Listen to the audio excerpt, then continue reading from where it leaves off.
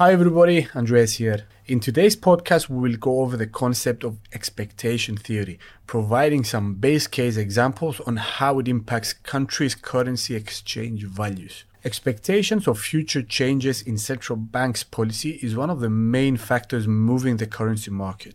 Not only the actual delivery of rate hikes from central bank, but also the expectation of how much the market prices in the rate hike also matters. Actually, the currency market does not wait for the actual decision to take place. They move on to the expectation that certain decision will be reached. For example, let's assume that you have $1 million to save. In Australia, the interest rate of deposits is 2%, while in the Eurozone is 0.5%. The question arises, where do you save the money? Where is it more beneficial to park your money? Obviously in Australia. Why is that? Because the money you will put in the bank in Australia will be generating more income due to the higher interest rates compared to the Eurozone. The bank's lending rate in Australia is 2%, while in Eurozone is 0.5%. It's a no-brainer. Now, let's assume that you expect the Royal Bank of Australia to cut interest rates by 2% by the end of the year. All of a sudden, Eurozone becomes far more attractive. Now, let's assume that you expect the Royal Bank of Australia to cut interest rates by 2% by the end of the year. All of a sudden, Eurozone becomes far more attractive because if interest rates of Australia go to zero and Europe provides 0.5%, you will nonetheless get something, that's something being the 0.5%, rather than nothing by migrating your money to Eurozone. Again, no brainer here. If now investors are convinced that Australia will cut interest rates to zero, will they actually wait after the cut happens in order to move their money out? History says probably not. If investors are convinced that it will happen, they are likely to move their money out beforehand and avoid any losses. That will most likely result in the weakening of the Australian dollar without anything having happened yet. Hence, expectations matter. The market tends to price in decisions, such as the one mentioned above, in anticipation of the event. Another example where we can see expectation theory play out is in stocks. Let's again create a hypothetical scenario and assume that you own Netflix stock, which is currently worth $240 per share. There are rumors circulating the market that Netflix is under significant pressure and it could go bankrupt next month. The question is, do you actually wait until the company closes down, or do you get rid of the stock? In other words, do you sell the stock right now? The rational approach will be to close your position now and realize your profit or loss depending on your entry point and sit in cash, avoiding the complete loss of your position as the stock will be worthless in a month's time. So, you sell now since the stock still has value. But a problem arises when enough people think alike and sell the Netflix stock at the same time. That could cause the price of the stock to collapse and the company probably may close down even faster. That's what we call a self-fulfilling prophecy.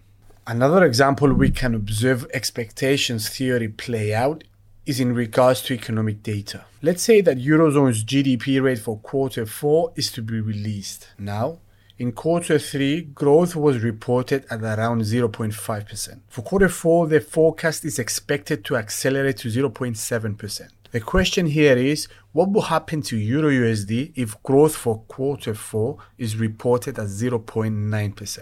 Probably the pair will move higher because growth in the Eurozone was 0.9% for quarter 4, which is higher than the expectation of 0.7% for the same quarter, as well as the 0.5% rate which was recorded in the previous quarter. Essentially what that means is that the economy in the Eurozone grew at a faster pace than expected in the past quarter, thus it could cause the euro to appreciate and therefore EUR/USD will rise, as practically investors would have to adjust their expectations and price in the fact that the Eurozone grew by more than what they expected.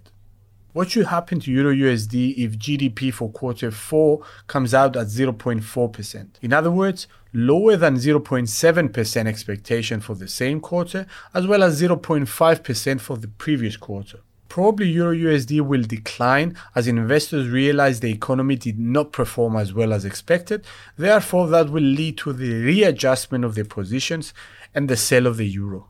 Continuing on from the previous example, what will happen to Euro USD if the GDP for quarter 4 comes at 0.5%? Again, Euro USD will most likely fall because despite the fact that the rate was 0.5% for quarter 4 being equal to the rate of the previous quarter, it is still lower than what the market expected, i.e. for 0.7% for this quarter. The market had already priced in that the rate will go up to 0.7%, but it didn't, again leading to the selling of the euro, readjusting their positions. In other words, Eurozone didn't grow as much as expected, therefore an adjustment is due. Lastly, what will happen to Euro USD if the GDP for quarter 4 comes out at 0.7% as it is widely expected? In other words, the actual rate meets the market's expectations. In theory, nothing much as the result was expected. The market has already priced in the rate, it had already positioned itself for such a scenario to actually happen, and it did. Hence, no volatile movements are expected. Generally speaking, sharp movements in the forex markets occur on big surprises. If everybody expects something to happen, they position themselves before the event, and should the event play out as expected, very little can happen during and afterwards in terms of market action. But if very few expect something to happen, and it does, we usually observe sharp moves in the following minutes, hours, days, as the market is caught by surprise and investors rush to re-evaluate their views and reposition themselves accordingly.